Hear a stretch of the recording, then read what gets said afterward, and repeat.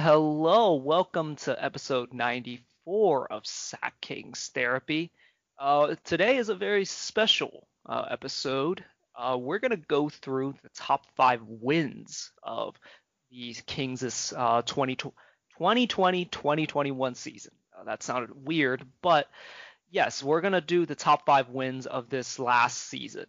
We're going to include the top five losses. We're not bottom five losses probably be how I would say that. But we while I was taking notes, I found out that it was going to be a damn long episode. So we're just going to do top five wins right now.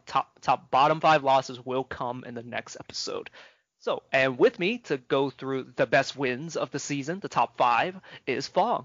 Oh, yes, it is me. So how was your day today on this absolutely steaming hot day in Sacramento?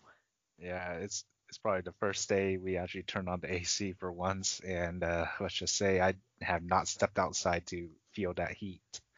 I see. Yeah, I went to the gym earlier today, did some good old-fashioned cardio. Gonna feel it tomorrow morning. That's for Hmm sure. did it feel like 105, 106?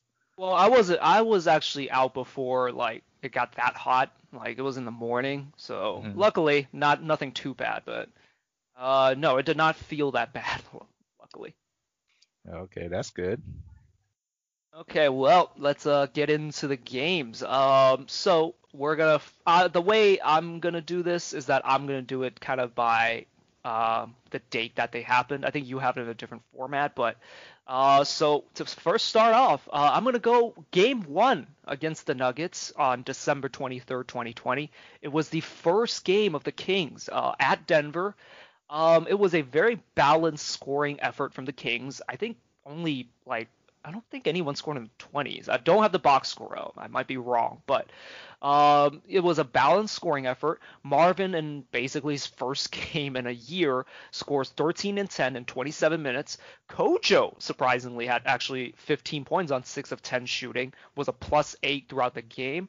We had 12 points from Halliburton in his debut game, and you know to start the good vibes for the Kings, and our love for him has only grown since. Uh, my next note here is both Holmes and Bagley actually fouled out of this game. And I was actually looking at the play-by-play and was wondering why Hassan Whiteside was playing in OT.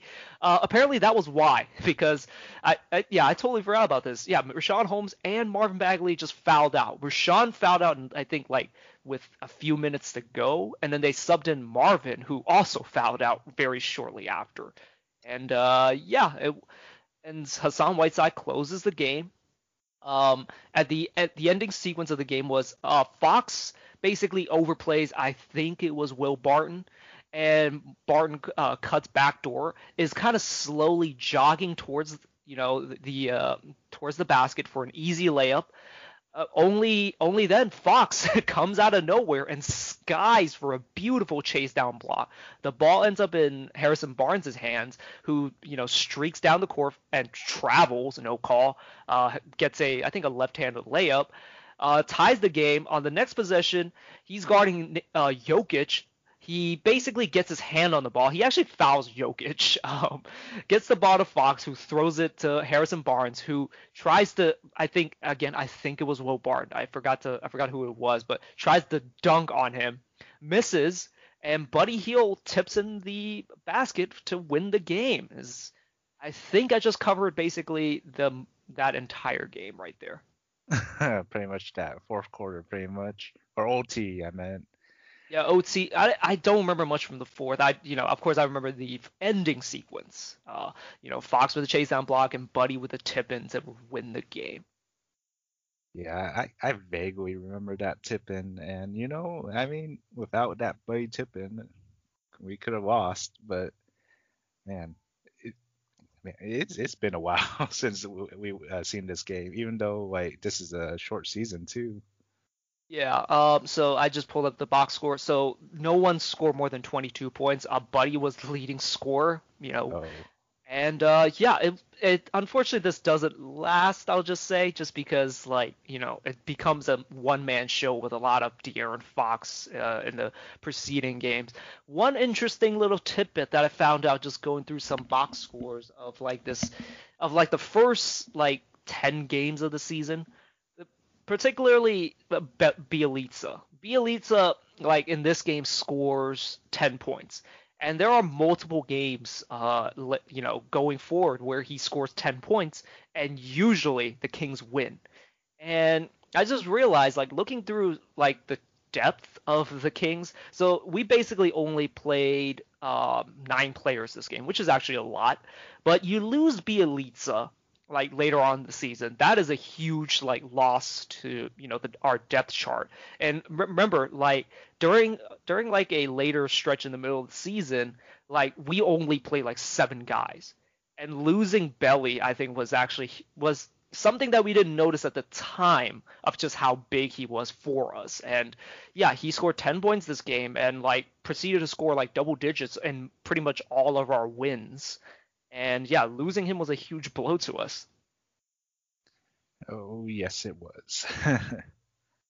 After the game, I actually decided to also go through some of Jason Jones's articles. Fox apparently said he's a huge fan of Rex Kalamian's new defensive schemes. Rex Kalamian just joined the Kings' staff. He's the defensive coordinator, and he drew up some new defensive schemes, and the players really like what he did, and they actually credit a lot like him for basically drawing up these schemes and putting the players in positions to make plays. And not to say like Fox made that chase down block because of those schemes, but it was a good defensive game, even though it was like in the 120s. That's interesting. Wait, did we really hire him in the beginning of the season? Or Not in the like, beginning of the season, but this is uh, his first season. huh? I actually didn't know that. Well, let's Yeah, hope. he's been a kind of a background character, and like I mean, like for now anyway. We'll Yeah, get to some of the later games, but like the defense does not really hold up, unfortunately. yeah. I actually forgot we were talking about him in towards the beginning of the season, but yeah, as the season goes on, yeah, that defense ain't there. It really ain't there. On the other side, Jokic had a triple double, 29 points, 15 rebounds, and 14 assists. So he basically like picked up right where he left off from the bubble. Michael Porter Jr. had 24 points. Murray had a bad game. It was kind of weird. I don't know what happened, but like 1 for 9 for 9 points. He did have 7 free throws, but yeah, he was not good in 34 minutes. And I think he fouled out this game. Although I will say, I do remember I don't remember if it was this game, but like the foul out was really stupid. Like it was not a foul, or it was like an offensive foul, I think. I don't remember, but like basically it wasn't a foul. They even challenged it and somehow did not get it overturned. I remember very clearly. I was like, man, I kind of feel bad for the Nuggets for that one. Mm, yeah, I'm gonna have to rewatch that replay to get a better idea. Actually don't remember. I remember he did get fouled out. It's just, yeah, I remember it was really BS. That's all. Okay, and my last note, I remember Campazzo being pretty bad in this game, and actually he was pretty bad in all the games against the Kings, just because it's not like he directly affects like the defense of the Denver Nuggets, but I just felt like every time he was in, like De'Aaron Fox was looking to cook, or like somebody was it somehow like indirectly he would just lead to score somehow. And I don't have like I've watched some of the highlights. It doesn't really show it, but I just remember Composite being pretty bad in this game. Hmm, I see. Okay, what is your one of your top 5 wins? Let's see. So for my top 5 wins, it's actually in no particular order, sadly. But since we're talking about Denver, we might as well go on with another Denver win. And before we start, I'm surprised we swept the Denver Nuggets this season because we've been talking about a lot of sweeping the Mavs, but I actually forgot we swept Denver too. Yeah, it's I mean, I guess the reason why is Denver's defense is pretty garbage, and like Hmm. during these games, we just saw Jokic just not be able to put any pressure on the rim, and but like they're an offensively, very talented offensive team, and they just didn't have it against the Kings. Maybe they underestimated us or like just something, but like I mean, don't get me wrong, they carved up the Kings' defense, but like we carved up their defense as well. Hmm. Well, speaking about Jokic not getting to the rim as much, the game that I chose was against Denver on February 6th, 2021, where Jamal Murray was out. I believe it was during his one stick of I forgot the injury now. Uh, but anyways, this was Jokic's actual career high with 50 points and 12 assists, and the game ended with uh, 119 to 114 with the Kings win. So Jokic really, carried this team pretty much to in his back, yet ended up with their loss. So uh, look at the box score. Like every, I'm not gonna lie, the Nuggets didn't really pull through as well as Jokic has pulled through this game. I mean, like I said, Jokic had 50 points. The next scorer is Paul Millsap with 14, and most of it is just his three threes that he made. Other than that, it was during that week was our, I would say, one of our tougher parts of the schedule, where the game before was against the Celtics, which I probably will get over to later when we talk about our other wins. So the game before was against the Celtics, and the game after was against LA, and both were wins, surprisingly. So we had a good small win streak against playoff ready teams. And I like to mention another great performance from Barnes, Halburn, and Fox with 13 total threes between them. Again, we were talking about earlier with Fox with he shouldn't take too many threes, but surprisingly, he made 4 for 7, so I can't complain. Uh, Other than that, same old with Buddy Hield and Marvin Bagley didn't really point through, but who's to say when you have Tyrese, Fox, and Barnes out there? Yeah, so you mentioned that the Denver, like, the rest of the team did not come through. I remember Michael Porter Jr. specifically being very bad this game. Like, his jump shot just was not there, and I don't have the box score up. Like, if you can just give me what he shot, like, I remember, like, he just did not play well. No, he did not. So in this box score, he was 3 for 11, but most of his shots were from free. So yeah, I'm surprised he only hit 1 for 7 this game. But he did get free blocks, so I mean, he did something. Just missed six threes. And yeah, you mentioned that this was during a very rough king stretch, like where we were expecting a lot of losses. I also remember this was unfortunately the stretch of games that you missed because, you just weren't available to watch these games because you came back during the Philadelphia game, and that was the first game that started a ginormous losing streak. I And know. and this was actually, and we'll get to one of those, get to the LA Clippers game that you mentioned, but like this was when like the vibes around the team were so good. Everyone was just like, man, the Kings might have figured something out. Like so like their only loss during the stretch was Miami, and it was a very Hmm. close loss against a very good team with Jimmy Butler back. So like again, it looked like the Kings had figured something out, and beating a tough Denver team, like being able to hold off a 50-point barrage from Jokic, like it looked like they had something going. It would not last, however, unfortunately. Yeah, I gotta say I must have been like a very unlucky charm to the Kings when I came back watching that Philadelphia game. I actually Yeah, yeah, forgot the sure. The Kings score. lost because you weren't watching. Sure, yeah. Yeah.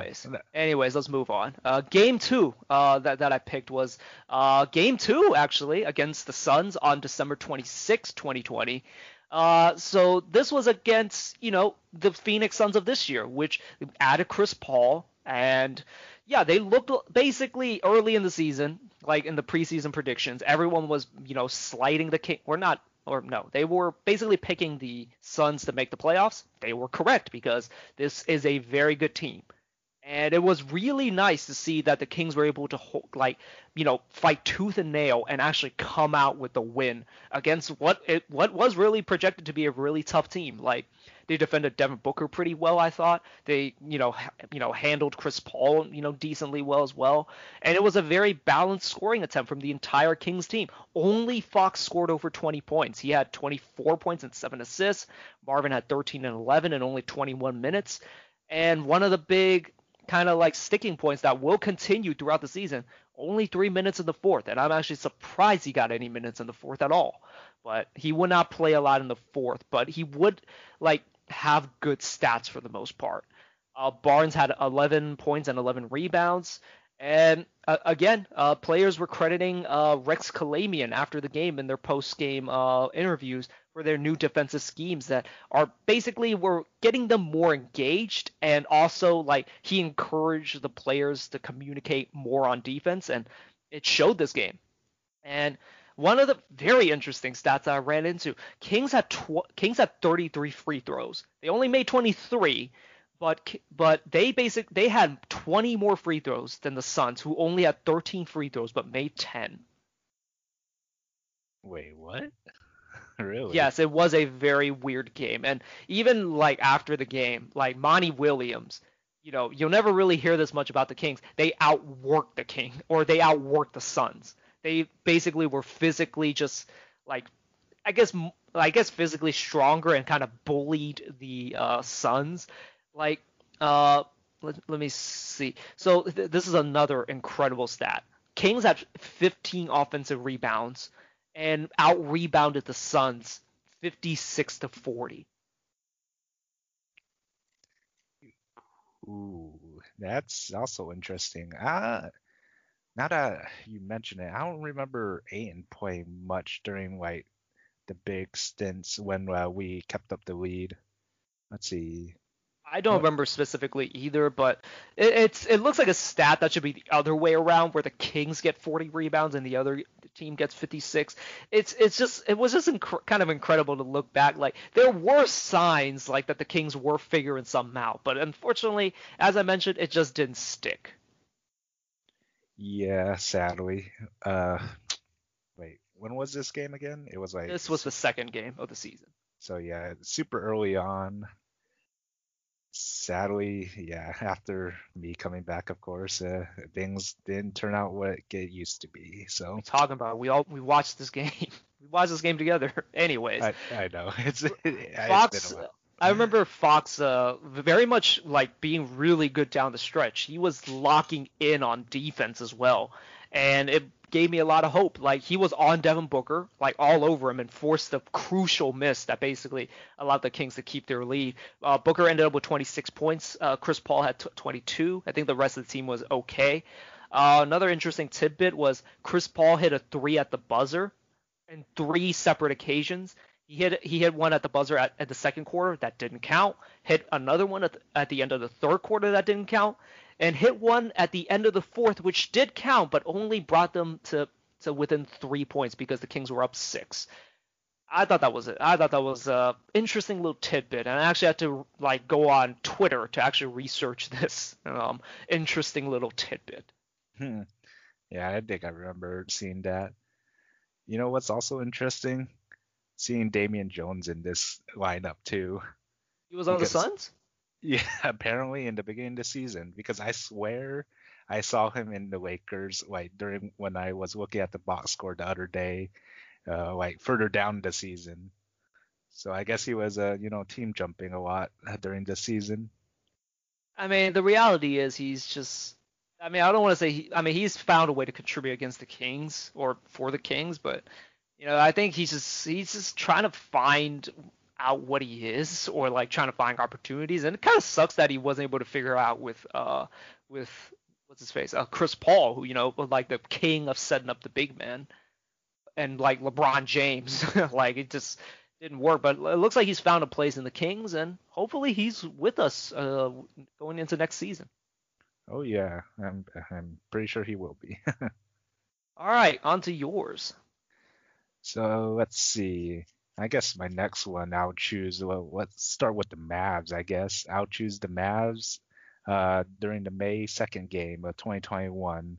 So this game, we didn't have Fox or Harrison Barnes again, but there was no problems with that because what you call it, we pretty much kept them up. Uh, Hold on, I need to bring up the box score. So yeah, just to mention this one, this was part of my honorable mentions. I was going to choose this game, but unfortunately, I was not able to watch this game, and I really wish I was because a lot of Twitter was kind of on the Mavs for this one. Oh yeah. So even with Fox and Harrison Barnes out, we also had Halburn out, I believe, during the second or third quarter, which he ended up with, only 11 points, but he did have 5 assists. So other than that, we had DeJuan Wright, replacing both Fox and Tyrese.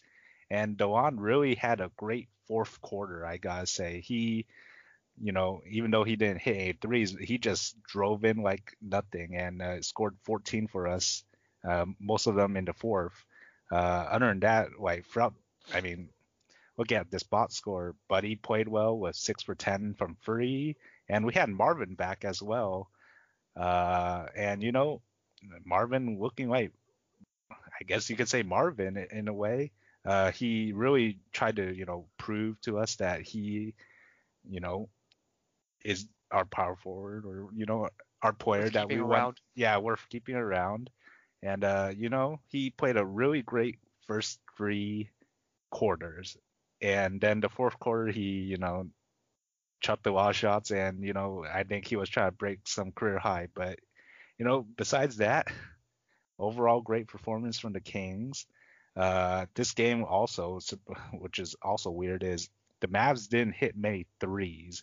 They hit 6 for 35, and pretty much all the Mavs, I am looking at the box score right now, has not hit more than one, especially Luka, which he is 1 for 7 this game, which is pretty surprising because other games he had at least 2 or 3 in in the minimum.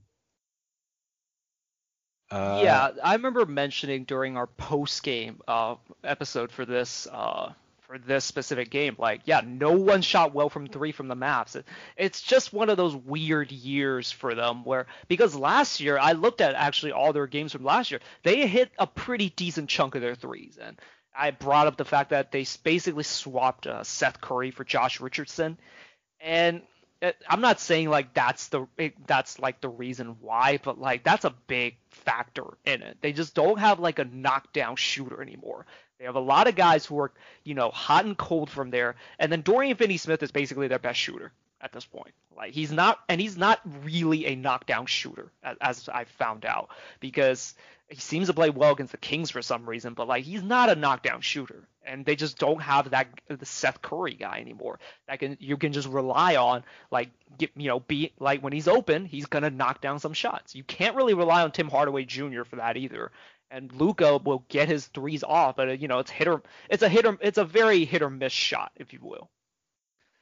yeah, sadly that's the case with the Mavs this game. Especially JJ Redick, he actually played 14 minutes this game, only got off 3 threes. And luckily all of them missed because he is that sharpshooter. Well, other small tidbits. We mentioned DeJuan Wright, and he used to be a Mav, and he somewhat had a revenge game because he waved those Mavs goodbye near the end. Uh, Also near the end, both Luca and Coach Carlisle both got their second text and got kicked out of the game. So there's that. So I was not. So as I mentioned, I did not watch this game, but I did like read the tweets during this game, and Jason Jones was basically saying Luka should have had 5 techs in the game, because that fucker complained so much to the refs, and and like a lot of people were like saying, "Oh, he just got ejected for looking at the ref wrong." If you actually look at what he got ejected for after the timeout, so there was a timeout right before he got ejected where he just chucked the ball to the to the other basket, and like people basically ignored the fact that he did that and just said, "Oh, he just got ejected for going up to the ref." And like this guy just he's an emotional guy. I get it. Like, they're having a rough time right now in the Clippers series after going up 2-0. Like, he's an emotional guy and I love the competitiveness, but somebody needs to check him, I feel, at this point, like on the Mavs. And I get why they're not doing it because honestly, you got to cater to the superstar, but like, man, someone's got to just check his attitude a little bit. Like, you got to stop complaining to the refs as much as he is. Mm-hmm. And a fun little tidbit that I have for this game. As I mentioned, you mentioned Halliburton got injured in the third quarter, and basically that was his last game. And my main note is that they had no business winning this game. Because like Kings were down their three best players, and somehow they were able to, pull it out. Like by, DeLon Wright, like just, well, like it was a team effort. Like a lot of people hit threes on the Kings, and they were able to, like the Mavs defense, like their interior defense is like as strong as tissue paper. Like I'm watching the Clippers series right now, and I remember just like thinking, why don't Kawhi and Paul George just go to the rim? Because like they did that at the end of the game, and they just got like dunk after dunk after dunk, and instead they were settling for threes. Go to the basket because boy, that tissue paper defense is not going to stop anybody at the rim. Yeah, not with Willie Cauley-Stein still there. Yeah, and KP, like you were mentioning to me, I sent you a tweet the other day. For a Campazzo on Denver is actually averaging more rebounds than KP, and one of the reasons why is because KP's just because of his knee injuries just has no mobility anymore, and he's just not the rim protector he was last year. Like because last year they were decent on defense, like they weren't great, but like KP was their 3-and-D center, and now he just can't move as well anymore. Yeah, now it's just all three, sadly. But we'll have to see next year. Maybe I don't know. You think he'll get over with these injuries? I don't know, like big guy with knee problems. That's usually a sentence you don't want to say. So I don't Mm. know. Okay, well, we mentioned the Clippers. My next game, my third game is Game 23 against the Clippers on February 7, 2021. It was a one-man show. It was De'Aaron Fox, slicing and dicing all the Clippers perimeter defenders. Not Paul George because he didn't play this game, but including Patrick Beverley, including Reggie Jackson, and of course Kawhi Leonard. There was a clip going around Twitter where basically De'Aaron was just dribbling around Kawhi and just hit a gorgeous like left-handed layup like around Kawhi, who just couldn't track him because he was so quick. He ended the game with 36 points and 7 assists. This was also a very weird afternoon game. I remember like this was at 12:30 and yeah, it was a weird ass time, and I just remember being so sleepy after this game. Like I didn't want to do an episode after this game because it was such a weird time. Um, Barnes only had 4 points this game, but had 12 rebounds. A lot of his energy was was used on guarding Kawhi, who shot 9 for 21 for only 20 points, that's a pretty bad game for him. Marvin had 9 points and 10 rebounds. Rashawn had 12 points and 10 rebounds. Halliburton was a -7, but I looked at some of the highlights, and he had 2 huge threes that it back to back in the fourth when the Kings kind of had their third unit in, which is actually pretty rare. Like at this point, like they had Kyle Guy in there, I think at one point. Like he had 2 crucial threes that basically gave like the gave the Kings a little bit of cushion, especially with the fact that De'Aaron Fox was not on the floor and I don't think any of the starters were on the floor, so that was huge. Um, Buddy didn't have a good shooting night or afternoon really. He was 7 for 18, only 3 for 9 from three, but had 22 points and 9 rebounds. And one of the interesting tidbits that I found from Jason Jones's article, Buddy had a lot of praise for Luke after the game, giving him a lot of props for how he's handling the team and how the rest of the roster were basically saying they really love Luke's players approach, saying that they essentially will, like, instead of, like, say drawing up a play to say get De'Aaron a shot, he'll actually at first ask like some of the players, what do you guys want to do, was one of the key things that I noticed from the article. And yeah, Fox and Buddy credit the staff for being flexible with the players and saying that he drew out a good game plan. And like Luke always apparently draws good game plans according to the players, and unfortunately they just don't execute all the time. But when they execute it, good things happen.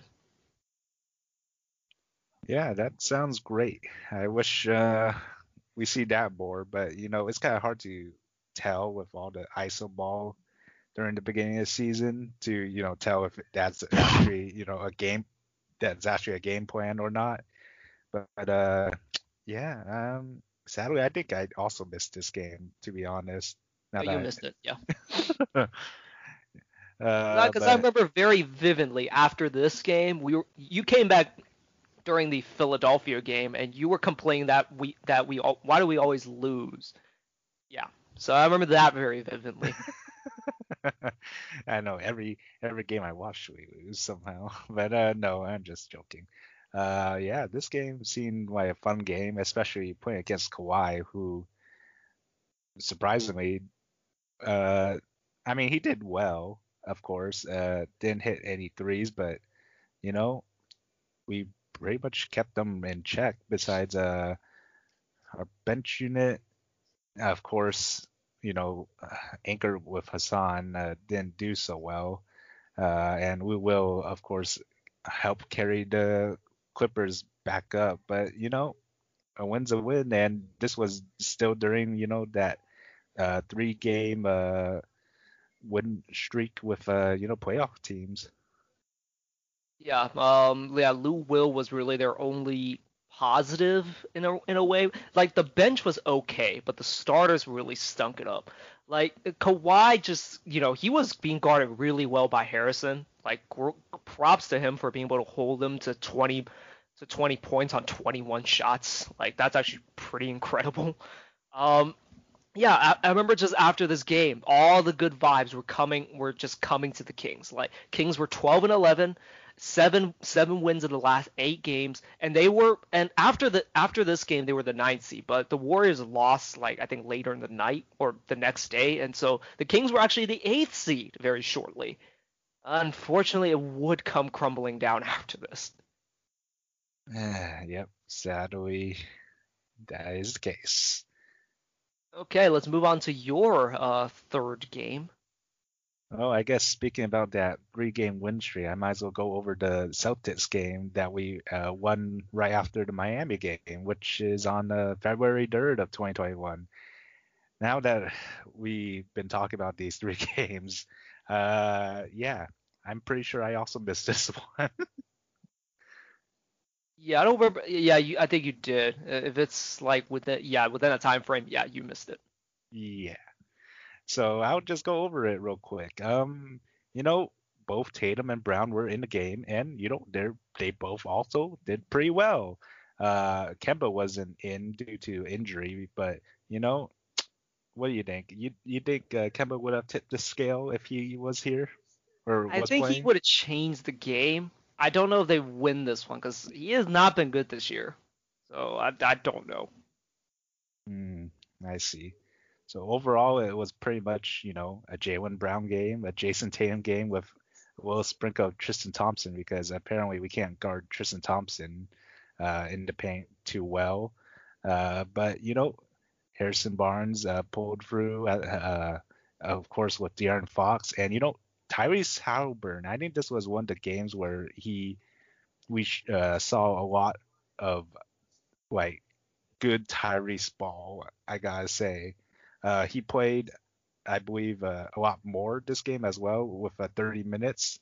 He hit 5 for 9 threes, which is pretty ridiculous because he has shot some ridiculous threes this season, especially from that deep corner, ending with 21 points this game.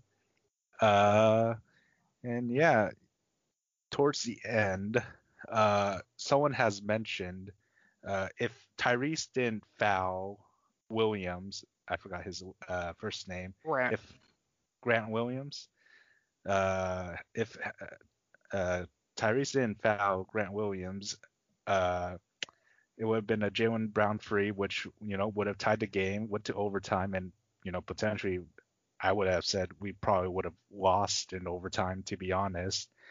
But luckily, we got the foul off Williams. Williams misses his first free throw, purposely misses his second, and pretty much sealed the game after a little rebound fumble around, and with the Tatum corner free to hopefully tie the game, but misses, and we get the win. I mean, shout out to Grant Williams for that play though, but like he missed intentionally, and like it's not easy to do what he did, like literally bounce it right back to himself, and with the presence of mind to find Tatum right away. Luckily, the Kings defense was right on him. I don't remember who was on him. I want to say Fox, but like they rushed right over to Tatum, like, and he misses the three. But yeah, like this was one of like the high IQ Halliburton plays. Like he fouled their, for some reason they passed to Grant Williams in the first place, who's a horrible free throw shooter. Mm-hmm. And like Tyrese was guarding Grant, and he saw the opportunity, probably knows that Grant is a bad free throw shooter, fouls him so that to make him shoot 2 free throws while they were down 3. And I don't know if like Tatum, I don't know if Brown makes that shot, like if it's like still happening, because it's different when like everyone stops playing, but yeah, that does prevent a game tying 3. And again, you can only say positive things about Halliburton. Yeah, from the highlights that I rewatched, it seemed that way. I want to say, because it was Grant Williams, it would have been like shovel pass behind to Brown, screen against Halliburton, but instead of screening for Halliburton just fouls Williams, and during that little stint, Brown does hit the 3, but doesn't count, and it's just 2 free throws for Williams. Yeah, again, just a great overall, like, just like honestly, galaxy brain levels of thinking, like from Halliburton, and that's why we love him. In addition to him hitting all those threes. Okay, well, on to my 4th game. Now, you did mention the Dallas Mavericks earlier. This is a different Dallas Mavericks game. It's Game 61 on April 26, 2021. So I'll talk about this game a little later, but this was a back-to-back. So we played Golden State the night before, and this was unfortunately the Golden State game. I mean, was the one where Buddy fumbled the game winner basically. So on a back-to-back, they come back to the Golden One Center and they bounce back against the Dallas Mavericks. Barnes leaves the game with abductor tightness. I think it was in the second quarter. I don't remember exactly, but he leaves the game, and that was actually the last game he played for the Kings this season. So this was one of the what I call the Tyrese floor general games. He only had 14 points on the scoreboard, but honestly, it felt like he had 24 because he was controlling the game so well that like it just felt like he scored more points. Like he was the best player on the floor, and that's including, well, maybe not including Luka, second best player on the floor except for Luka. But he had 10 assists and controlled the pace and ran the offense just beautifully. Got everyone in their spots, got everyone easy shots, and just picked his spots. and scored. And he had a crucial like pull up jumper like late in the game to kind of give the Kings the cushion in order to win the game. It was just a beautiful like point guard game from Halliburton. And I'll be honest, I didn't think he had this in him like earlier in the season. Like we'll talk about it in the next episode, but like during the Orlando Magic game, he wasn't like this. Like it was just incredible to watch him just direct everyone and just control the entire Kings team and just beautifully just orchestrate like the entire offense and get everyone like in their spots and get everyone good shots. Holmes had 24 points. Buddy had 16, 5, and 5 with steady contributions from everyone else on the team. Luka, of course, did his thing. And I think this was the game where he hit like a ton of step back threes in the fourth, where like he was just hitting like rainbowing some over guys. But the Kings defense did a great job on just keying on him and just like not letting him like get easy looks. Like this is one of the things about guarding the Mavs. If the defense keys in on him, like there will be open players, but unfortunately the Mavs just could not cash in. Tim Hardaway I think was pretty terrible in this game, and like yeah, the Kings did a good job I thought just guarding Luka. And before right when the Clippers went down 0-2, I was saying they should probably take some pointers from the Kings because the Kings defended Luka pretty well. And Luka didn't score that well this game overall, but he and yeah. Mavs bench. Oh, this was another interesting tidbit. The Mavs bench were actually really good. Like Boban had an amazing stretch in the second quarter, but the starters I think were all negatives and huge negatives by the way. And like yeah, they were just bad. Like guys like Trey Burke off the bench were great. Jalen Brunson was good, and of course you got to shout out the Boban. Was it this game where we start fouling Boban more just because of his free throwing, or I feel like it was a different game. Why would we foul Boban? I don't think you're thinking the same person. No. But Boban's like an 80% free throw shooter. Yeah, I'm probably thinking of a different person. Sorry. But no, like Boban was amazing in the second. He was just too big. Like 7'3". Like Kings just didn't have a guy for him, and yeah. So I don't know why they didn't play him more. I mean, I kind of know why, but like Kings don't really have an answer for him because like we had like I think like a 10-15 point lead and like yeah, it was keyed in by Boban like in the second quarter that like they literally tied the game. This was like one of the games too where we, instead of playing Hassan, we played more of Damian Jones, and Damian Jones did pretty much show this game as well. With the 7 rebounds and the very few field goals that he made, but he did get the 2 free throws. So yeah, overall great bench, even third unit performance, I gotta say, from the Kings that game.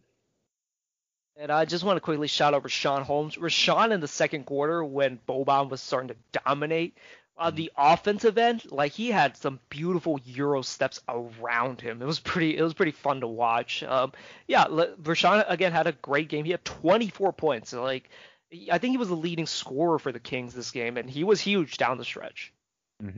Yeah, I believe he was. Yeah, he just pretty much shot over Boban, not challenging him at all, and kept his distance and just made it. Okay, well, on to your fourth game. Well, my fourth game is, probably our best game winner, I gotta say, and I don't want to say Kings history. Maybe I don't know. I don't remember a great game winner other than this. Ending with the Cavs on April 27th, 2021. So pretty much, I mean, the whole game in reality was, very terrible defense and rebounding on both the Cavs and Kings. So I'm just gonna pretty much explain the last, couple minutes of the fourth quarter because that's pretty much the juicy part of this game.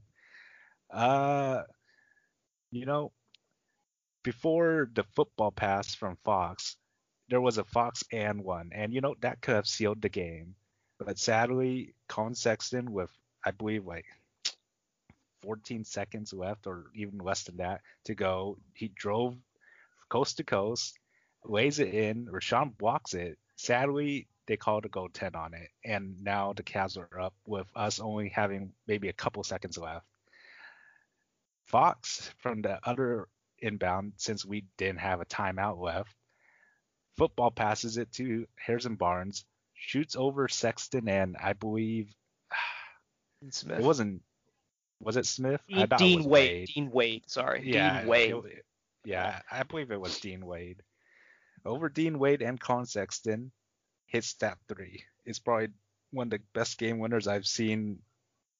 I don't even know. I don't even remember a great Man, game it's the winner. best. It's the best one in the Golden One Center since the Bogey one. Like it's, yeah, it was improbable. And honestly, at the time, I thought it was a pretty. I did not like the play because I don't like kind of Hail Mary plays like that. And I thought it was kind of a mistake not having like maybe like roll the ball up with Fox and see what he can get. But like it ended up working out. And like yeah, I thought it was an okay game. Like I actually liked the game while it was happening. I know it was kind of a brick fest, but like I mean, I'm not here to. I don't mean to shade the Kings, but shade the Kings and the Cavs. But these are not two. These are two not very good teams. And when you have like two not very good teams like playing against each other, it's kind of an even matchup, and those are actually fun to watch. Like no, both teams were pretty bad on defense, even though like it was a brick fest. Like Mhm. it, you know, and it will again, it kind of reinforced my like not theory, but like I love when Fox goes at little guards. Like they have a very small backcourt, and they just let Colin Sexton and Darius Garland just could not guard Fox. Like Isaac Okoro did a good job for stretches, but like it was just incredible. It was just fun to watch him just abuse Colin Sexton and just yeah, and just quickly shout out Barnes like for hitting the game winner and pat and slapping Colin Sexton on the ass, saying good, nice try, young fella. That was some disrespectful ass shit right there. Yeah. Well, other tidbits I like to mention is, I do miss this lineup with Halliburton instead of Marvin Bagley because, Marvin Bagley was injured. So the lineup was Fox, Halliburton, Buddy, Barnes, and Rashawn. And, I wish we played this lineup a little more, but, with Marvin back and, of course, Fox and Harrison Barnes being out during the end of the season when Marvin came back, we didn't have much to go off of. But this was one of the lineups I wish to see a lot more for this upcoming season or off season, whatever. And hopefully we will add more to our bench to provide for our starting lineup. I mean, like this. I mean, this lineup play like it's the closing lineup. Like I mean, Mhm. I felt like they played it a lot, and honestly, I feel this actually added to some of the injury issues later on in the season, just because, Mm. like, this was one of those lineups where basically everyone was playing like 35 plus minutes, and I think it wore on the team towards the end, and it's hard not to draw a correlation between that and three of our best players being out. I know a lot of them were freak accidents, but like you can tell. I mean, this lineup was good, but like because it was small ball, like Barnes had to guard fours and sometimes even fives, and like Buddy just not a good defender against twos or threes or ones. Like you know, uh, I mean, like I don't mind this lineup being the starting lineup. I do. I wish the starting lineup would just like you take out Buddy and just move him to the bench. Like I just feel that would be such a better like look for him, but we'll see what happens next season. hmm Uh, Pretty much to end my notes, this was the first game with an all-female commentators.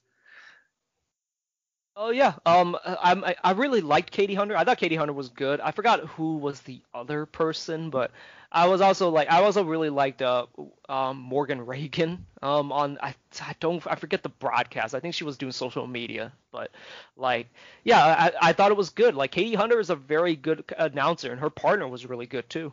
hmm Yeah, sadly, this was the first and only one I believe throughout this whole season and towards the end of the season. So yeah, let's hope that we get to see more of them because that they were pretty intelligent about the game and gave some funny tidbits as well.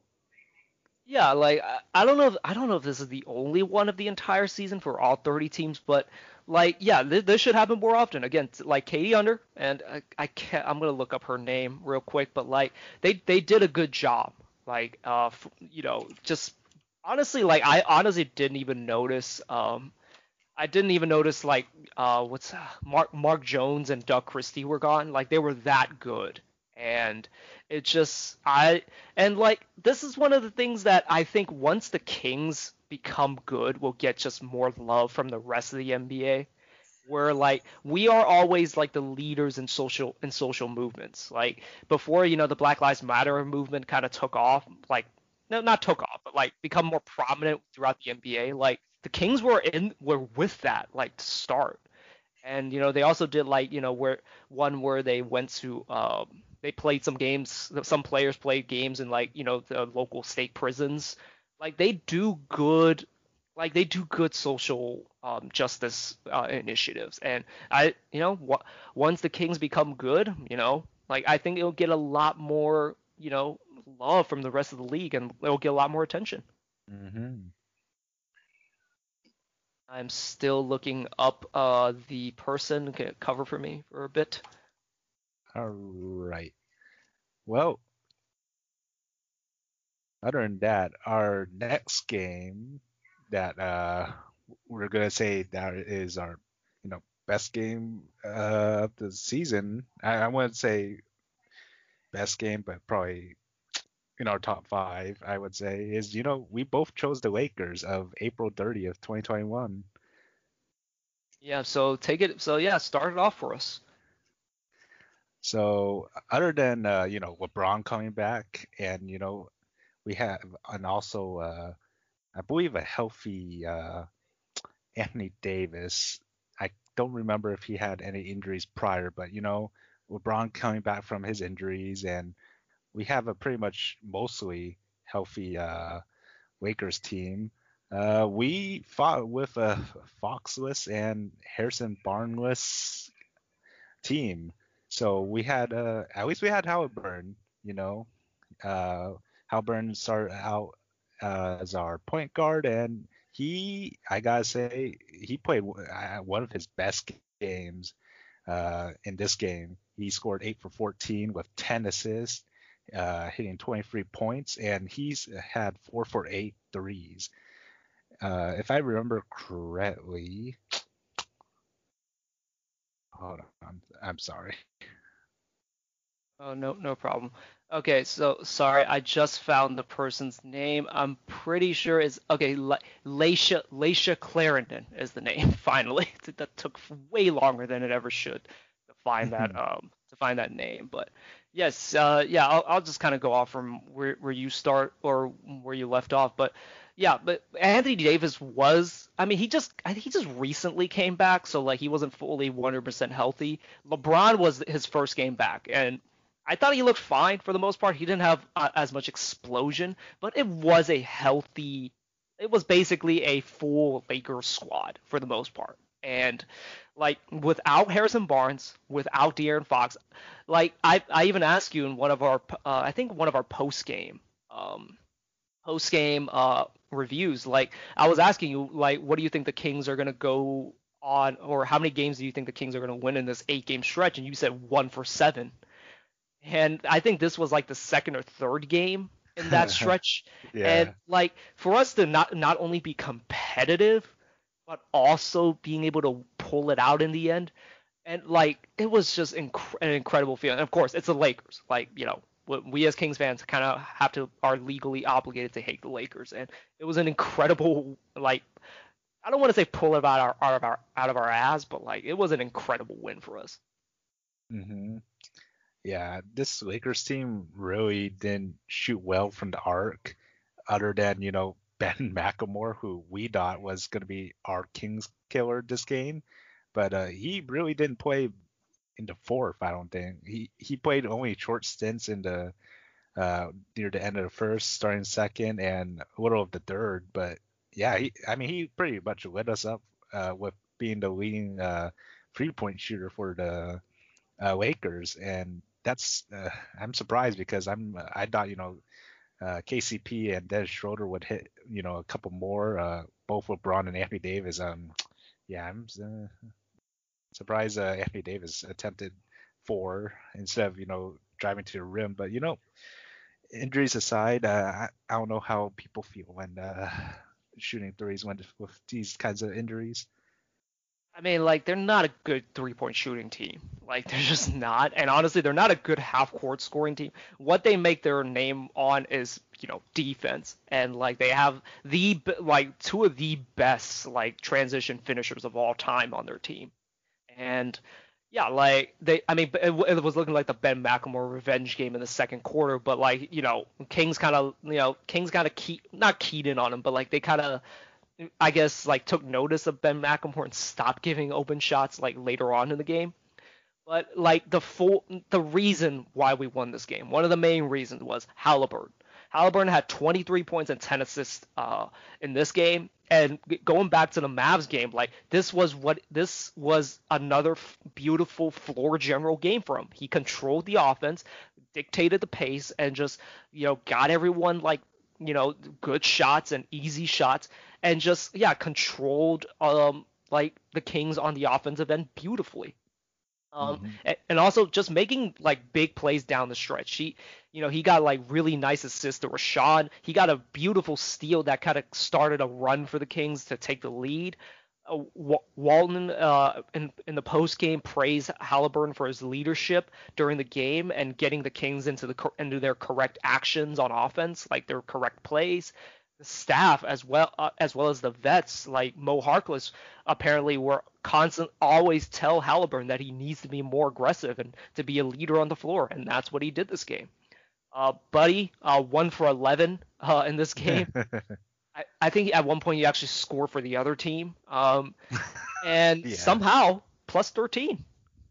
Yeah, I don't know how, but okay. I mean, he did get 7 assists. Being second and tied with DeJuan Wright. And I remember those, some of those bounce passes, and they do work. And he was pretty disruptive with getting those couple steals, I believe, against LeBron and Ben McLemore, if I remember correctly, because we were really disrupting the passing with the Lakers at one point. Honestly, part of me thinks that's just like LeBron rust, because like he had some plays. It was just like, what in the fuck was that? But one of the biggest, like most interesting parts, I even talked about it. Shout out to our previous episodes. I talked like Buddy was on Anthony Davis down the stretch. It was crazy. But then you kind of see what like the Kings were trying to do. Basically, my favorite Lakers player, Andre Drummond, was out there, and like there was no spacing out there. And what happened was they put Rashawn on Andre Drummond and just basically treated him like Draymond Green, essentially. Just did not guard him anywhere near, like even though like Andre Drummond's like underneath the rim.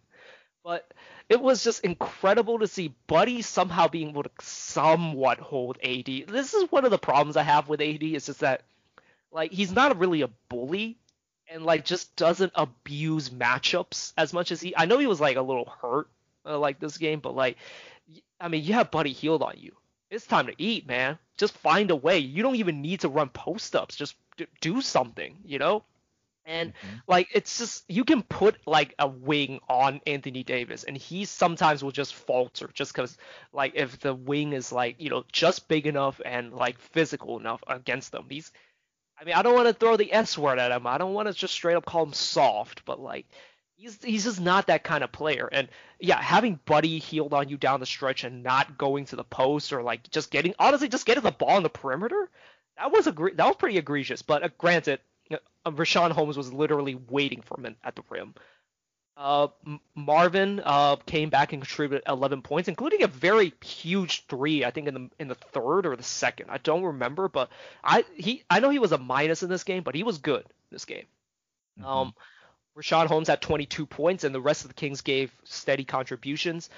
In the fourth quarter, Kings outscored the Lakers 32-18. It was pretty incredible. And again, LeBron just looked off. Like Anthony Davis, for some reason, had no interest in engaging Buddy Hield for some reason. Mhm. And my next note is that it was LeBron's first game back, and you could clearly tell he was a bit off. I don't think Buddy was guarding him. There was somebody guarding LeBron like in the fourth, and LeBron just literally threw the ball to them. And it just seems to happen sometimes. And talking again about Andre Drummond, I'm very sorry, Lakers fan, that you guys do have to watch him play basketball, and doubly sorry that you guys have to watch him play fourth quarter basketball. Although I will say, had 17 points for him. Yeah, that's pretty surprising. I mean, we didn't really have a great rebounding, I believe, this game, and he just got all those second chance points and catches from LeBron pretty much. I mean, he is big. That's one thing. He is a little bit more of a mobile Hassan Whiteside, is really what he is. Yeah, but other than that, besides Buddy, overall, like, great team effort. Yeah. Again, it was just I just loved watching Halliburton in this game because, again, I did not think he had this in him. The ability to control the game and pick his spots. Like he scored 23 like big points, and again, just had great assists, got the offense moving, and just everything running smoothly, and just made plays down the stretch. That's how you win basketball games, and hopefully going into next season, like De'Aaron is kind of like. I don't want to say like De'Aaron's not going to be the point guard, but like honestly, having Halliburton run point and having Fox run the two guard might actually be, a strategy that the Kings could actually run. Yeah, that'd be interesting. Okay, well, so both of our fifth games were the Lakers game. I have some honorable mentions. Kings Nuggets, game 4 of the season. Kings it was basically the second game against the Nuggets. I don't have the date here, but Kings came back from a 10-point deficit. They actually had a lead in the third quarter, but ended up with a 10-point deficit late in the third. But somehow were able to rally to win the game. It was just good to see that the Kings had fight in them, and again, the Denver defense is just not good. I just remember, like, man, like it's really Jokic and just like everyone else you just hope is passable. And Jokic this game on defense, I remember being terrible. Yeah, and this was also whatchamacallit. I think Jamal Murray was also out this game, right? I think he was out. Yeah, I think he will only play one game against us, and he was not good. We mentioned that game. And that was the very first game. So overall great win against was it the third seed now, huh? Yeah, pretty much. Although they're tied with the Portland Trail Blazers, and I have no clue how that series is going to go. Quick shout out to Belly. So I think Michael Porter Jr. either got a layup or a three. He scored on Bjelica on one end, and somehow Bjelica comes down the other end and just bullies Michael Porter Jr. for an and one. I gotta shout that out. I just could not believe like how bad Michael Porter Jr. was on defense, and I always thought it was a myth, but boy, he was bad to start the season. Mm-hmm. The next game that for my honorable mentions, Kings versus Pelicans, the 18th game of the season. I did not watch this game, which is why I didn't end up on one of my top 5. But like Kings basically were on another deficit, a 10-point deficit late in the third, looked dead in the water. But Barnes hit 2 step-back threes to kind of get the team kind of, to keep the team kind of close. And Fox just destroyed the Pelicans' defense in the fourth quarter. And I think he ended up with 38 points this game, and just no one on the Pelicans could guard him. Yeah, I believe this was his career high. His career high is like 44, I think. No, he had a 43-point game against the Pelicans before. I see. For this. So yeah, I guess we know that Fox can play well against the Pelicans, I guess. I mean, it's kind of. I've always thought it was weird how the Pelicans defense was just bad. They have good defenders, like one of the guys I keep wanting to get on the Kings, Lonzo Ball, is a very good defender. Eric Bledsoe, a very good defender, although he's had a huge drop off. Like Steven Adams, a good rim protector. yet are just bad on defense. I don't know what it is. Well, let's hope they fix that for next season for sure. Yeah, now I want them to suffer for some reason. I like Zion and all, but like something about that franchise just kind of rubs me the wrong way. I don't know what it is, but Oh, yeah. We already mentioned the Cavs game. Like again, it was a brick fest, but it was a good game. Like I actually liked watching it, and yeah, we had the all-female announcing team, and Barnes hit that game winner and slapped Colin Sexton on the ass for the good effort. oh, Um, next game is Kings versus Mavs. This is the second. No, wait, no. This is the second Mavs game, or no, yeah. this was the first Mavs game. Sorry, for April 18th, 2021. A lot of Fox versus Luka down the stretch. Contributions from Terrence Davis and Finney Smith. They were the only two that I think scored down the stretch for either team, besides Fox and Luka. And yeah, Kings were able to come out on top. And unfortunately, it was the only game that the Kings were kind of at full strength. Hmm. Was it? Man, it's I been a don't while. remember if it was this game. It might have been one of the games that I forgot to mention it, but Marvin in one of these games dominated the Mavs, and like just it was the only time that I've ever said, man, the Kings are too big for this team. I I think that game was the one I mentioned in my top five. It probably was, yeah. Because I think Marvin was still injured during this game, if I remember correctly. I I gotta check it to be sure, but yeah, and Marvin in the game I was mentioning, yeah, had a great first three quarters. Just started chucking it in the fourth. Yeah. Anything? Yeah, I don't have anything else for the game. I'm gonna move on to the next game, if that's okay with you. Yeah, that's fine. So this is actually a loss. So Kings versus Warriors, Game 60, April 25th. So while the Kings lost, I thought it was a really good game by the Kings, and it was the first game Rashawn was back. And yeah, the game basically came down to a Steph Curry turnover, down one, with Buddy Hield getting the ball, basically about to get a dunk and just fumbling it out of out of bounds. I know that is basically the highlight of the game. But like I thought the Warriors escaped that game. Like they should not have won that game.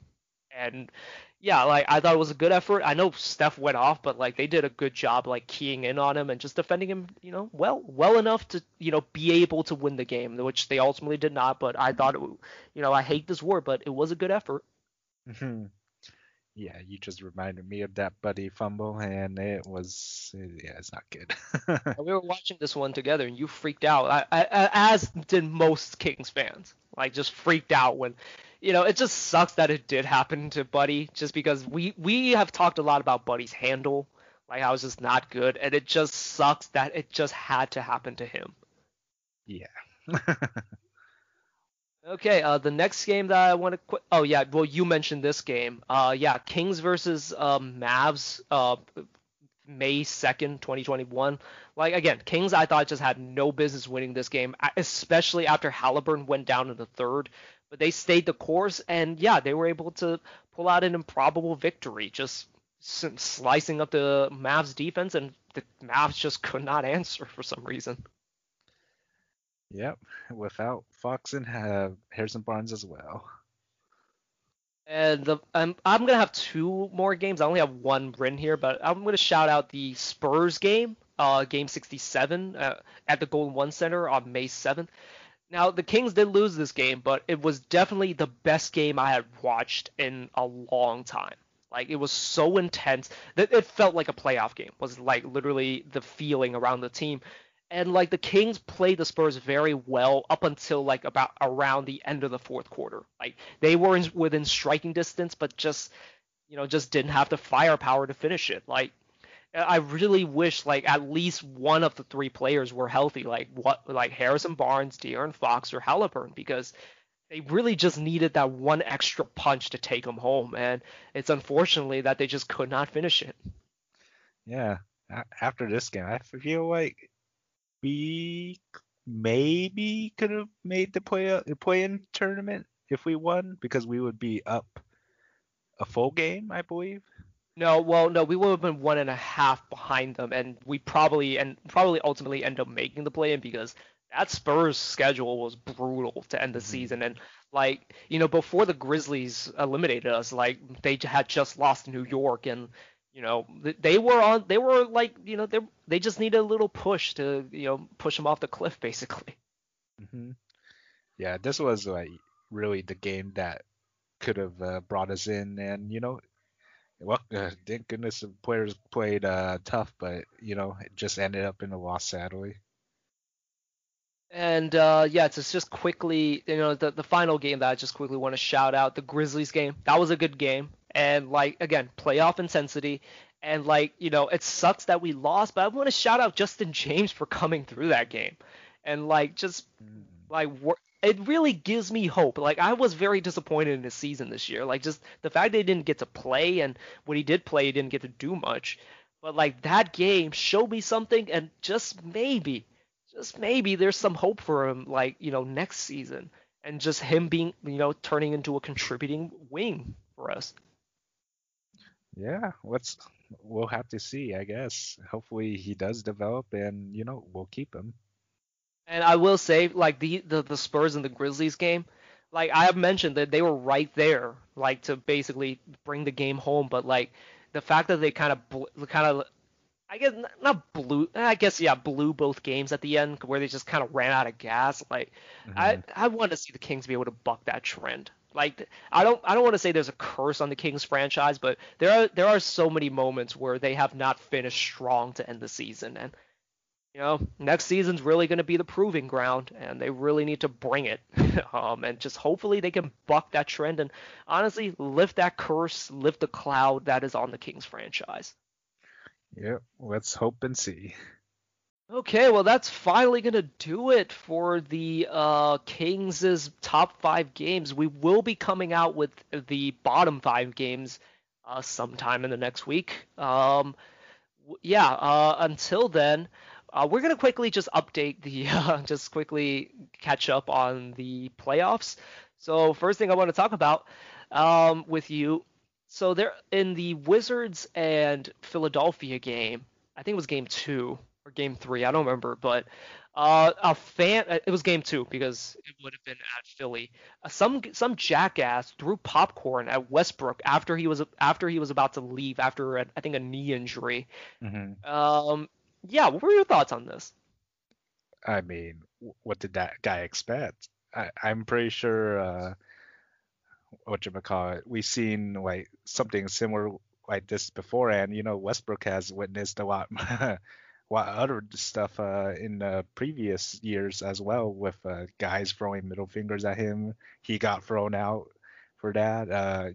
Throwing pop. If you throw popcorn at Westbrook, you're bound to get like some sort of ban. Yeah, stay classy, Philly. Yeah, I mean like give credit to the credit to the people around him holding back Westbrook, 'cause, yeah, Westbrook was gonna kill that guy.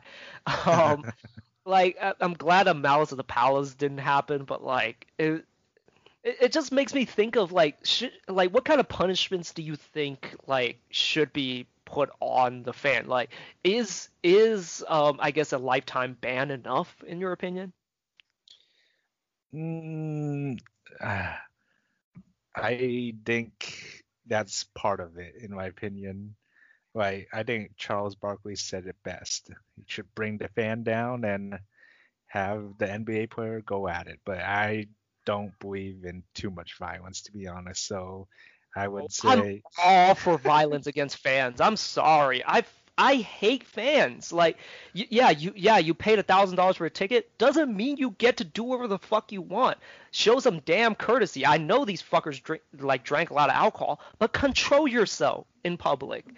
And like, if you're gonna act like this, I'm all for violence against you. Fans do some like just despicable shit and just need to be taught a lesson. I believe in, some people just need to get their ass whooped. mm, I could see that. Maybe put them in a UFC ring and we'll see how it goes. Oh yeah, just put him in a guillotine choke and just hold that shit in, and just Uh, and, I know this is violent, and I get where you're coming from. You don't want some violence. I'm all for these guys don't deserve mercy, in my opinion. And yeah, Westbrook would have fucking killed them. So that's my take on it. And yeah, Philly, stay classy. You guys seem to have the worst fans in the league, like up there with Portland and the Jazz. Like, yeah. hmm Um, Speaking of the Jazz, apparently Jazz fans were getting into it with Ja's family. And apparently some guy kind of took it too far and started just yelling racial remarks at Ja's family. What were your thoughts on that? I actually didn't hear about this. And, same with the guy throwing popcorn. You gotta control yourself. And, being that it's, racist remarks, it just makes it even worse. Especially how much like we've been through, especially last year and this year with Black Lives Matter as well. It's just disgusting to The see.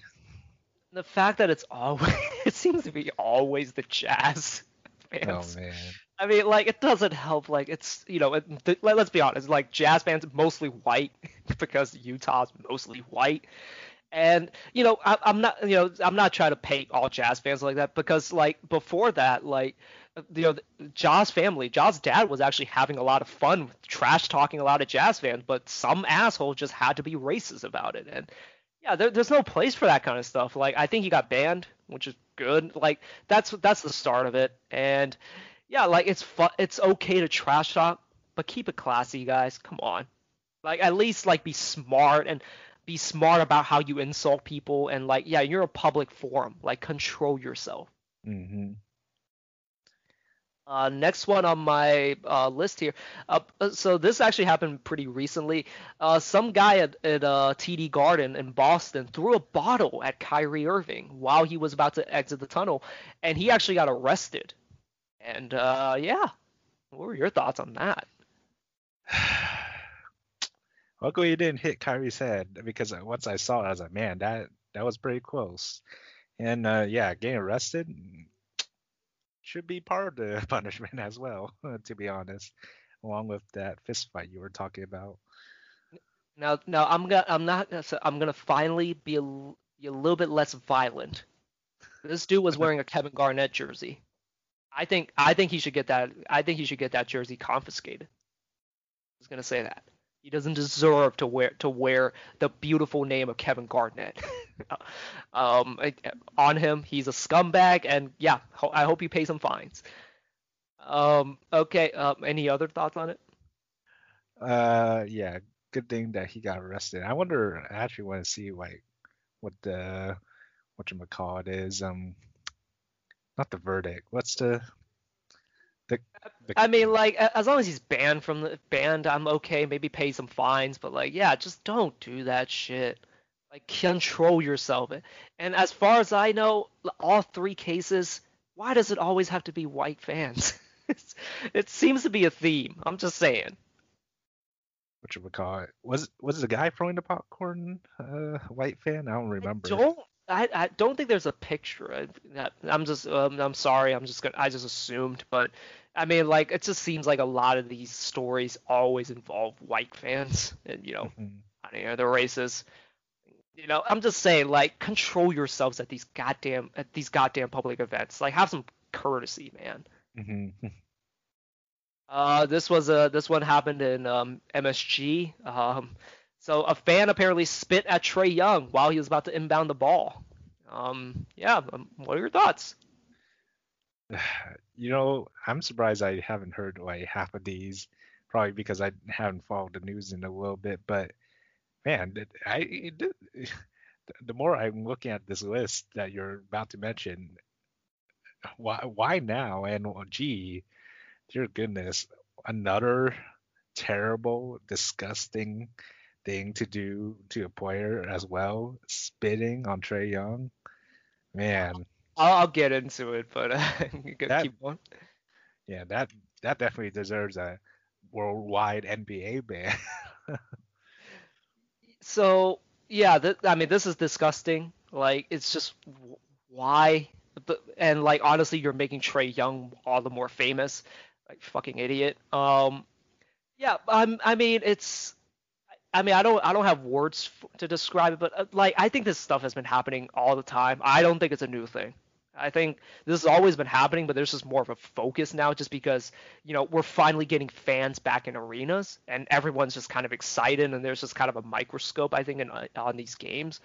But honestly, like racist remarks, that's nothing new. Like I hate to go back to Utah, but if you listen to Vernon Maxwell, the N word was constantly thrown at him, like during the Utah games. Like Russell Westbrook talks about it. Like I think like yeah, these kinds of things happen all the time. Fans just don't know how to control themselves, and yeah, let's jump a little bit into that series. Like, I'm starting to love Trey Young for how he's handling all this like heat from Knicks fans who has basically turned him into the new Reggie Miller. Really? Because like the vitriol that they treat him with, like literally the first thing that happened in the game was the fans start chanting Trey Young in game one, or fuck Trey Young in game one. Mm-hmm. Like these guys just hate him for some reason. They're making fun of his hairline. They're making fun of how his hair is thinning, like despite being like what 2020. Like they hate this guy, and like I love how Trey Young is treating this. He loves that he's smiling at these stupid ass fans for yelling shit at him. Like this series has made me like Trey Young more, just because like he wants to smoke, and he's shit talking these guys to the brink right now. And it also doesn't help that they're up 3-1 now, so like Knicks fans are getting real quiet about it online anyway. But I'm pretty sure once they get back into MSG. Oh, the boos are gonna come. Oh yeah. Let's see. Isn't it that tonight's game too? Is it? Yeah, I've got to check actually. Ah, dang, no, it's not tonight's game. It's tomorrow. Not even tomorrow's game. Jeez, it's Wednesday's game. Well, yeah. Probably. Well, you know what? Let's get a prediction out of you. Who do you think's winning? Atlanta versus New York. Yes. I actually would rather have New York win the series, but to be honest, I think. Why? Why? No, like I said, I think Atlanta's gonna win this No, but like, series. why do you want the Knicks to win? I don't know. I think I like them as a team overall compared to Atlanta. Ew. I Ew. mean, I'll support Bogey. I'll support Bogey. It does. It shouldn't take bogey. It's just well, like I just think that like especially this series have just showed how insufferable Knicks fans can be.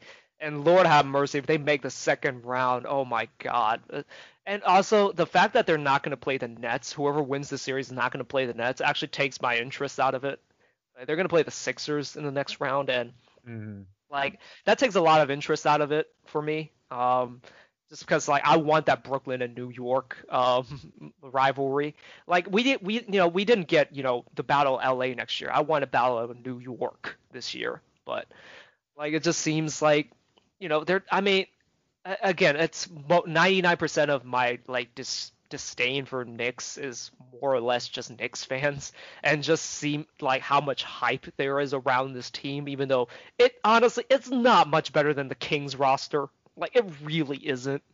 But credit to Tom Thibodeau. Like he's gotten the most out of this team, and hopefully you guys make the playoffs next year, because again, this is not that talented of a team. They've overperformed, and yeah, like do you guys want to throw a max at Julius Randle in 2 years?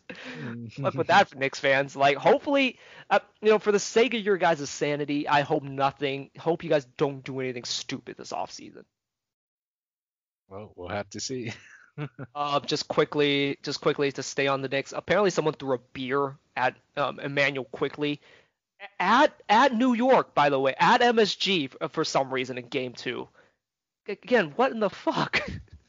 Did they find out who it was? Was it I an think they Atlanta did. fan? Yeah, I think they did. No. So this was in MSG, so like I assume it's a Knicks fan, but they won that game. So what? Why? Yeah, that's really just stupid and dumb move by him.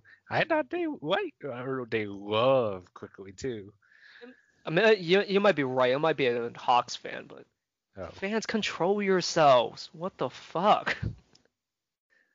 yeah. Now that you mentioned Madison Square Garden, I forgot how crowded those arenas are because yeah, they're past that red tier right now.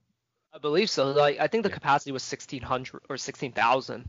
Hmm. That game, and yeah, I mean, again, that building was lit. Like like Knicks fans, as much as I make fun of them, they probably the most like rabid, loyal fan base in the league. Like, I think they might take the Kings's. Like, I don't think it'd be this loud in the Golden One Center. Of course, I'll probably be proven wrong when we get into the playoffs, but man, like they are hyped for their team.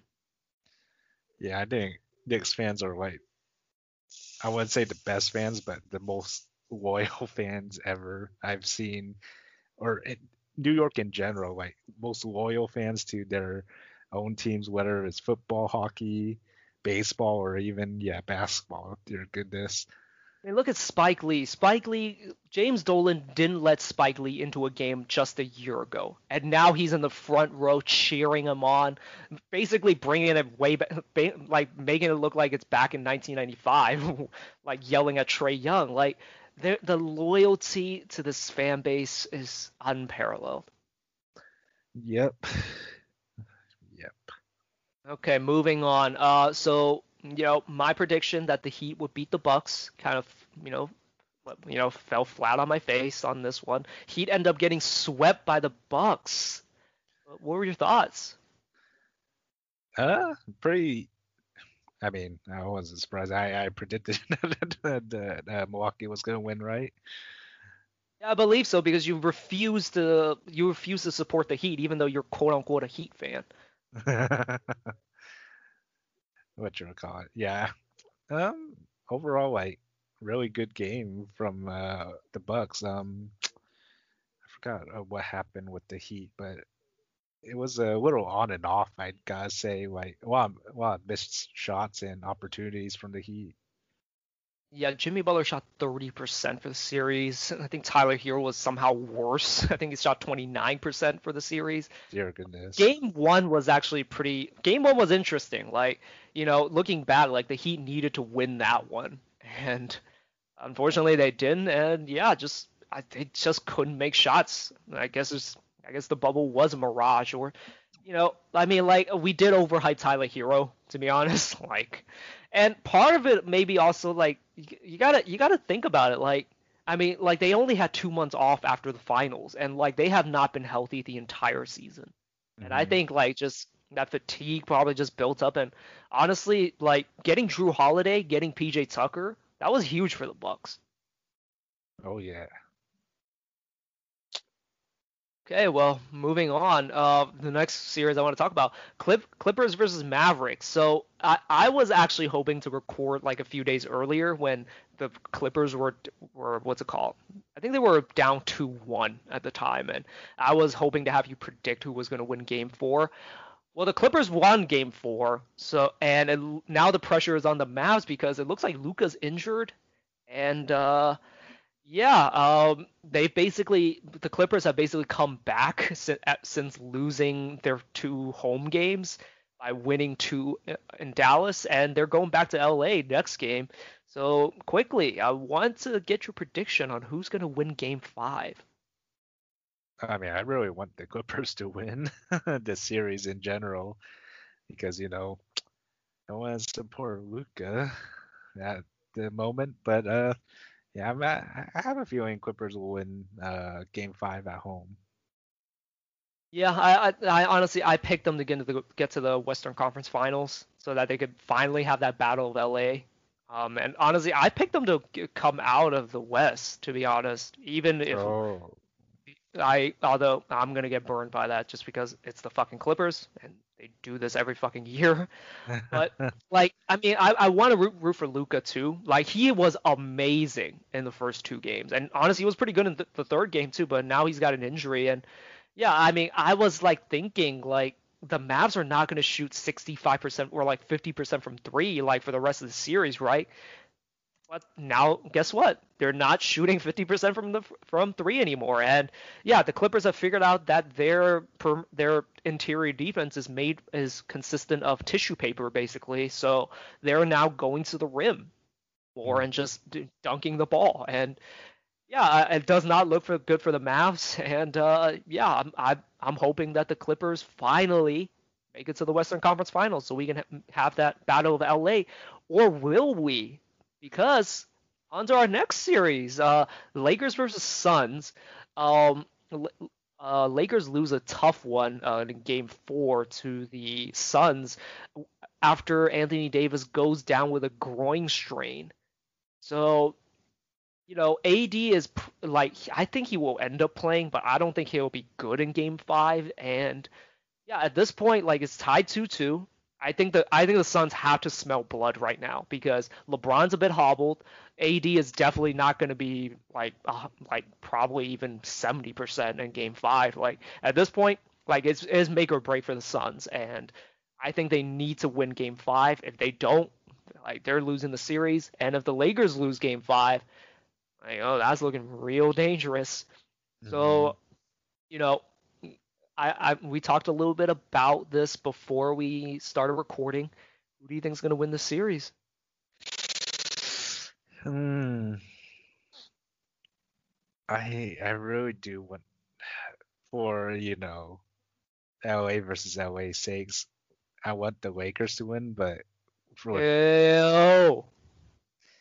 but with the injuries, I think the Suns will take the cake and win the next two. That's my take. Yeah, that's basically where I'm at. However, uh, now I'm gonna let you know that Charles Barkley on Inside the NBA has guaranteed that the Suns win this series, or I think he said specifically Game 5. Although I assume he's gonna pick the Suns to win the series anyways, but he has guaranteed a victory. Does that change your opinion at all? Because he does not have a good track record when he guarantees a win. Yeah, I mean, if Chuck says that, I might as well pick the Lakers then. So you're actually gonna pick the Lakers. No, I'm still gonna pick the Suns. We're gonna pick the Suns. I still want to go the other way, but I don't want to pick the Lakers. I honestly, I don't. Part of me, I really think like, I mean, if there's any superstar who's going to go against all odds, it's LeBron. Like he has earned that trust from us as Hmm. fans to say like, even in the darkest of times, he is the one to step up to the plate. Although he's not healthy,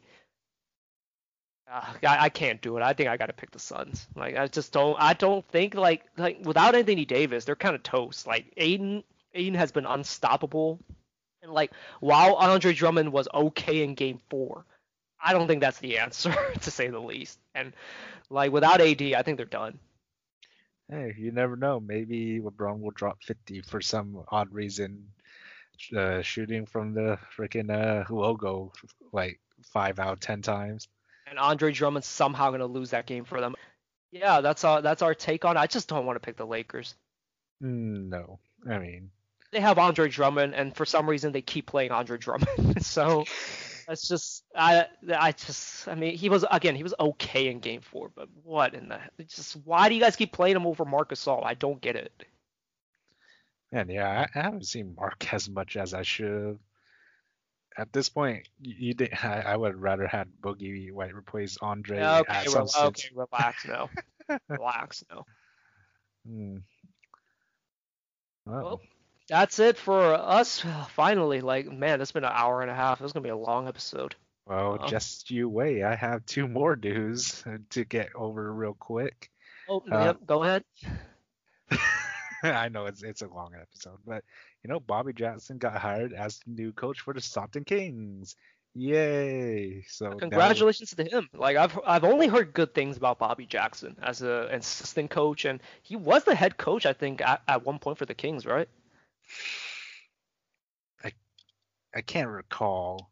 It's I mean, he's been always there for our coaching staff. It's just I can't remember if he ever head coached a game or two or even a season, to be honest.